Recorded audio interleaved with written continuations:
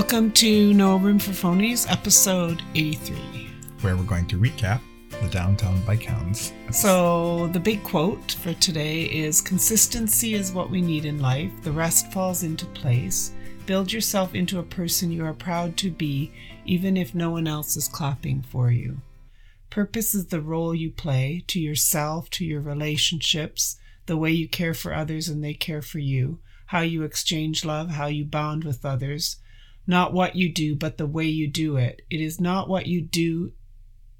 It is not what you do. It is what you become. And you have this unconditional presence, bringing your own uniqueness to tasks and filling yourself up so that you overflow. And it's from the book, This Is How, When You Are Ready, This Is How You Heal by Brianna Wiest. Wiest, whatever. Wiest. Anyway. So I thought it was pretty cool. And like when I was thinking about biking and, you know, having good health and everything, I was just thinking about how it's not really willpower or anything. It's consistency. It's like every day. Build yourself into a person you are proud to be, even if no one else is clapping for you. I think the consistency piece is, if you think about that, it's easier to be consistent because you're not worried about what other people are thinking. It's kind of very similar to Seth Godin and the book I'm reading right now called Practice. I thought that for a minute it was from that because of the clapping line. Yeah. But I like the idea of purpose being just the role that you play, and, you know, and not about, it's not what you do, it's the way that you do it, the way you do your relationships, the way. And I like the term unconditional presence. Like I'm there in my life without any conditions on anything. I'm just doing life. So anyway, I thought it was really cool, and it's a very cool book. I need to read it. Well, it's on my list. Yeah, it's on my Kindle, so you can read it. Yeah. So I wanted to just start by talking about what our experience with the Downtown Bike Hounds was. So we went in last summer to look at bikes and on the recommendation of Sebastian. Yep. And we weren't actually going to buy the day that we walked in the first time. We were just going to shop. But we ended up buying one. And then in the end, we really were only looking for your bike. And then because it was such a good deal...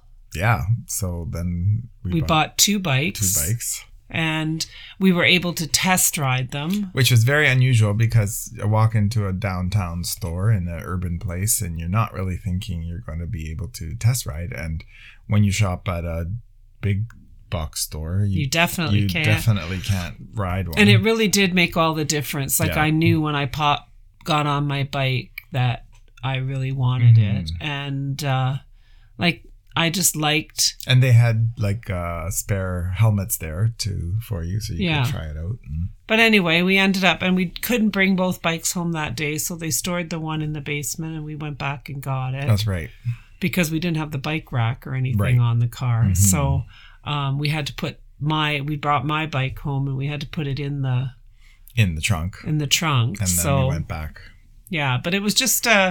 that was our experience, and that we were really excited about the shop. And then when we left there, they had put on the kickstand, the 2 water bottle holders, the bell, everything was on our bikes, ready to go. Yeah. And and I just liked his, when we had Will, that was the guy who sold us the bikes, just his patience in kind of educating us about the bikes we were looking at, and about the width of the tires and the type of gear possibilities. And I felt that he really did listen to me about what I wanted in a bike. Because Sebastian had told me I wanted a certain kind of bike, and then when I explained to him what I was really like as a rider, he didn't recommend the 2x2 kind of a bike for me, because I don't want to get stuck on a hill where I can't get up the hill because I'm on a 2x2. You need the bigger gear range. I needed that range. So that was our experience.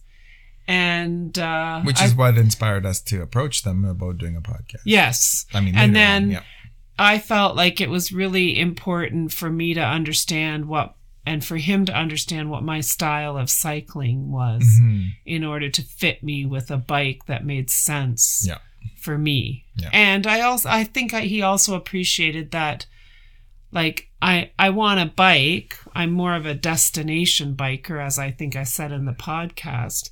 So I want a really comfortable bike, but I didn't want to spend $3,000 on a bike. No. And my bike was, I think it was $600, which you can easily spend at Walmart on a bike. Yeah, but what a difference. difference. And it's quiet and it shifts. Yeah. And then I really liked him listening to me too, because, you know, I wanted a little bit more of a road bike, but I wanted to grow in my ability to go faster and further. And so he took that into consideration. Otherwise, I think he could have given me another one like yours. Yeah. Just the men's version. But I got a little bit more. Streamlined. Yeah. Which is what I'm really happy with. Yeah, no. So, I mean, it is really important when you go to buy a bike to go to a small store. And I mean, we obviously recommend this place, but, and if they don't kind of ask you what you're going to be doing with your bike, then I would get out. Yeah. And if they don't offer you to take it for a test ride, then I would get out too. Yeah. Because it's not, like, I know of these bike stores. Well, remember that other place in Port Colborne you went to with Sebastian at the beginning of COVID, and they were so snotty. And, like, these guys are not snobs about biking. Not at all. They just want to, and I think this gets on to the next point of, like, their survival, and their key to survival as a small business is that their reputation is their relationship with clients, and they're really wanting to listen to the client and understand what they want, and then support them after they're riding. Like, we witnessed when we were there, this guy came in and he needed a certain kind of a tool. Right. And it would have taken a while for it to come in. Because Amazon didn't even have it. So he went in the back. And sold them a used one. A used one for less money. Yeah. And the guy was, like, super happy. So, and then you just imagine how many times he's coming back.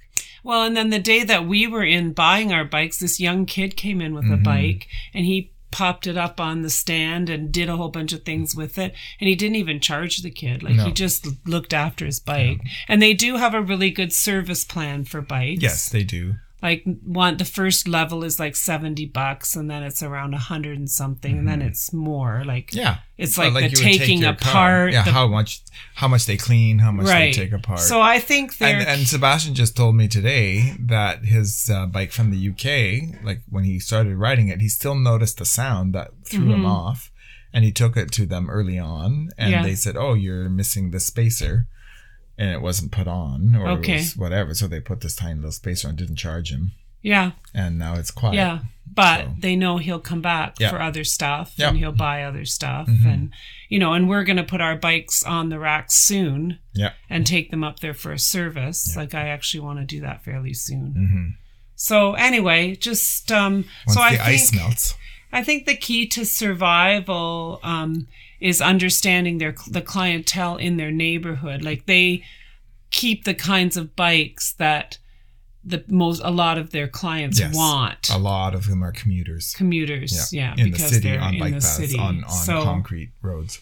And I mean, he talked about. But the other thing is, like, building relationship. I mean, everything I've been reading about marketing and successful business growth is, you know, we're done looking at ads. We don't believe ads anymore. No. We don't believe... A lot of us don't even have TVs that play ads. Right. And then the internet and ads and the banners and pop-ups, we just nix them or put on software to block them. And so ads don't work, and salesy type sales pitches don't work. Right. And email after email after email doesn't work. Well, you just block them. You just block them, unsubscribe, whatever. So what's actually finally making a difference is, like, back to how it used to be pre-technology, where it's the relationship you have with the business and their reputation. Right. And I mean, I can tell you 100 times how I've gone into a business to buy something and walked out because the service I felt well, and the thing is, there is a bike shop in Port Colborne. I could have gone to that bike shop quite easily, right? Yep.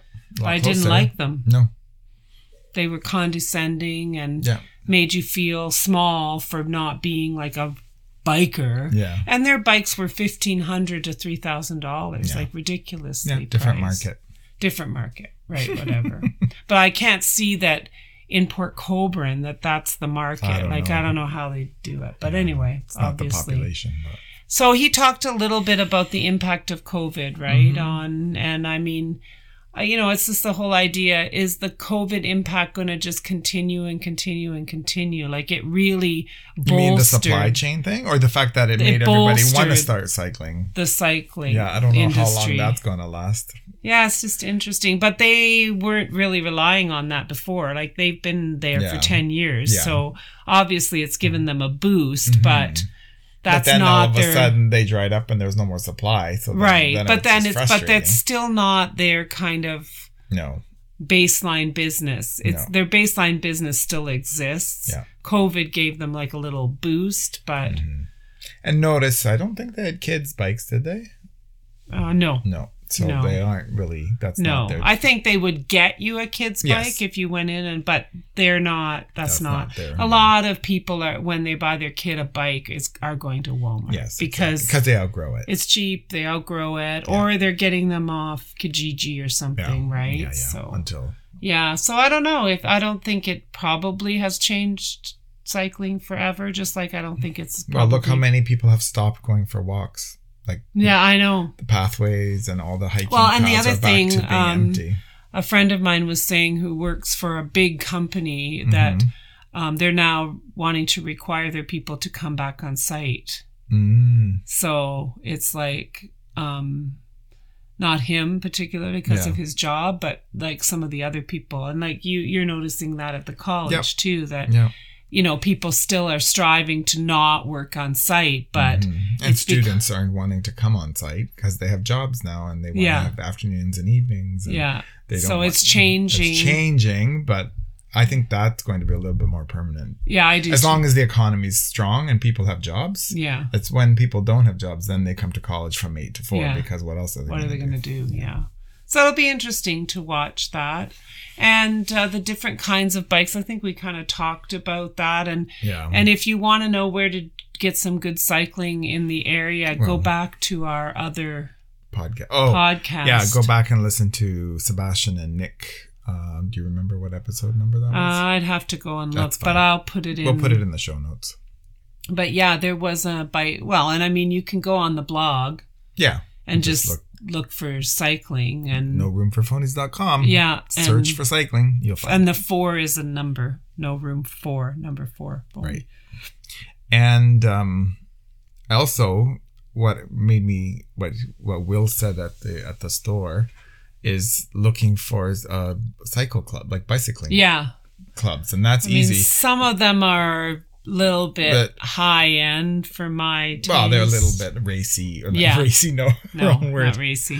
Oh, you know what I mean. High speed or... Well, or the other thing push the bounds, right? Or they're very status. Yes, it's the $4,000 bike and the traveling to different countries and all those kinds of things. No, but I think there's probably, if you go to meetup.com or Facebook, you probably can find a little bit more. Yeah, and I mean for us, we like to bike. He talked about the credit card bike ride where you you basically bike to an inn and then you stay there and then you bike you bike for breakfast and you have breakfast and then you bike home. And that's my favorite actually kind of biking, where we kind of have a destination. We bike there. And it's not about like, can we do 300 kilometers today?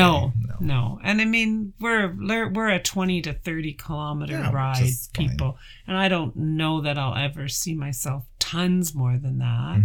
Like if I really planned it out, I might be able to do 50 or something, but I'd have to be able to stop part way and, regroup and do some more. So anyway, but some of the cool takeaways from that day, again, going back to, if you're running a small business, the importance of listening to the client. to kind of, and I felt like he wasn't. And I think as consumers, we should be pushing back more and advocating for better service. Yeah, I do too.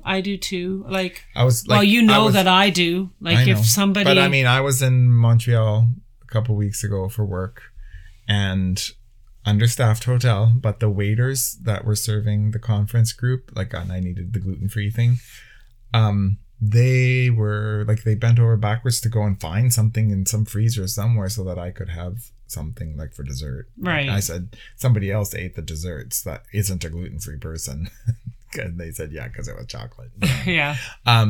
But it was the manner. It was like they were very proud of their job. Yeah. And these were guys in their 50s, waiters I that find were career it waiters. Less maybe that way when you're face to face, kind of, and it's a higher. But look at the surly faces you encounter of people over the counter in stores, and the indifference. I guess, but I'm just thinking like on like. Well, those people don't have the unconditional presence. Mm-hmm. They're not unconditionally present in their job at the moment. They're kind of, but I mean, I just kind of like when you call and then you wait.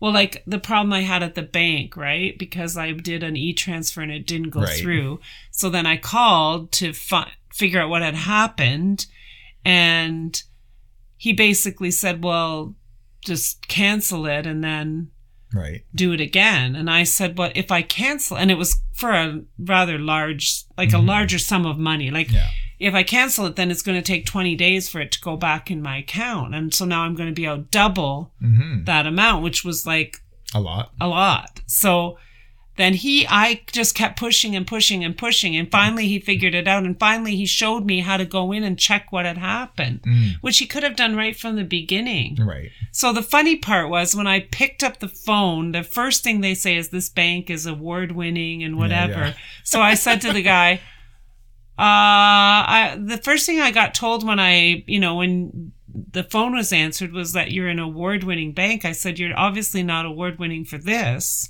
because this is the second e-transfer that I've had a problem with. Mm-hmm. And he was like, oh, and he kind of laughed, but it's like, don't tell me you're award-winning. And didn't he say call back? And then you said, well, I don't want to wait another 15 minutes. No, I'm not. Yeah, I made him stay on the line while I made sure everything was done right and figured out. Mm-hmm. But yeah, and I had that same experience with a doctor, receptionist calling me back and trying to get me onto one of these online things where they keep your records because it's shifted. Right. And she wanted to hang up and I said, no, you don't. She said, well, you can always call back. And I said, well, I can, but you don't pick up the phone. Like, I can call back, but you don't pick up the phone. It just goes to answering. It goes to answering machine. Oh, she said. I said, so I'm not calling back. You have to sit on the phone while I make sure this worked. And it didn't work at first. Yeah. And it took a while. And she was very impatient. I didn't care. Yeah. Like you get what you demand, I think. And I felt like I didn't have to demand anything. And I felt like they weren't talking down to me, but they were listening to me and saying, well, if that's what you really want to do, this bike might be a better option for you. Right. Not telling me I couldn't get the other one. No. But explaining to me the features of the other one. And if this is what you want to do, this bike will be the one that, because he doesn't want me to walk out and then come back 2 weeks later and say, why'd you sell me this bike? It doesn't even meet my needs. Right. So hugely like he talked about all the different kinds of biking. Like if you're going bike packing or commuting or pulling a trailer or just like whatever it is you're doing, there's a kind of a bike for that. Yeah. So I also like the discussion of thinking of your bike as a vehicle and, around maintenance and following the rules of the road. I mean, we would never think of, disobeying the rules of the road when you're behind the wheel of a car. I mean, some people do speed and do some things, but I mean, generally you have to, or else you lose your car.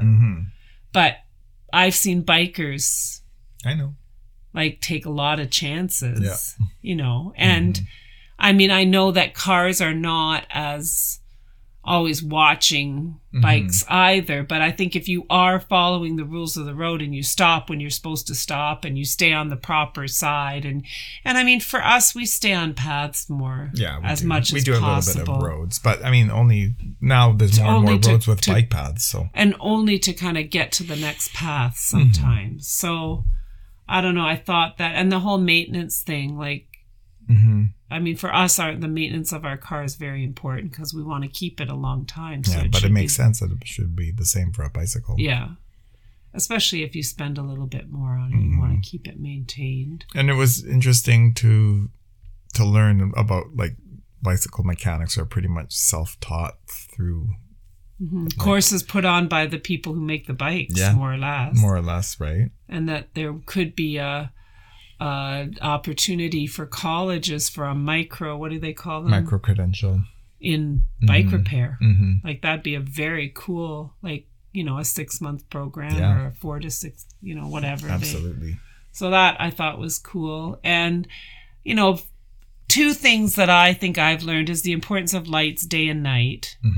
And then the other thing is that whole idea about that little hesitation you do on your shift. Right. So that you're not shifting while you're in motion, that you kind of do that pause. That second pause and then shift and then go. Yeah.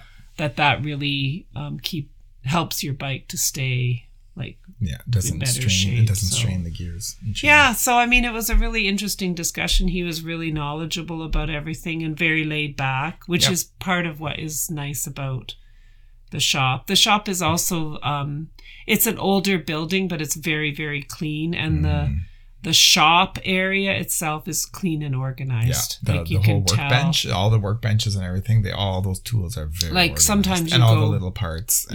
And yes, there's areas where you can tell they use grease and oil, but it's still all cleaned up afterwards. Like, it's not. And he said they work hard to do that because it inspires confidence, right? To be organized and clean, not have stuff all over the place, especially when you're repairing. Yeah. Well, and then just to find all those little pieces. Yeah.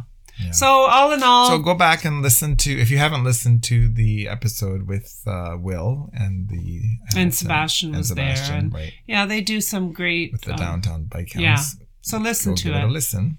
It was great. And so next time, March 15th, we're actually going to do the Road to a Healthy You with Dr. Carrie Rungitz, our naturopath/dietitian. So so that will be something to look forward to for next month. And we're actually going to do it from her Carestream. Yep.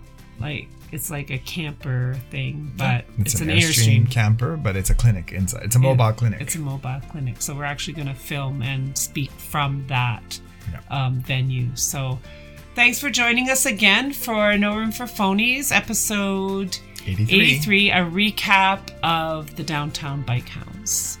Good night.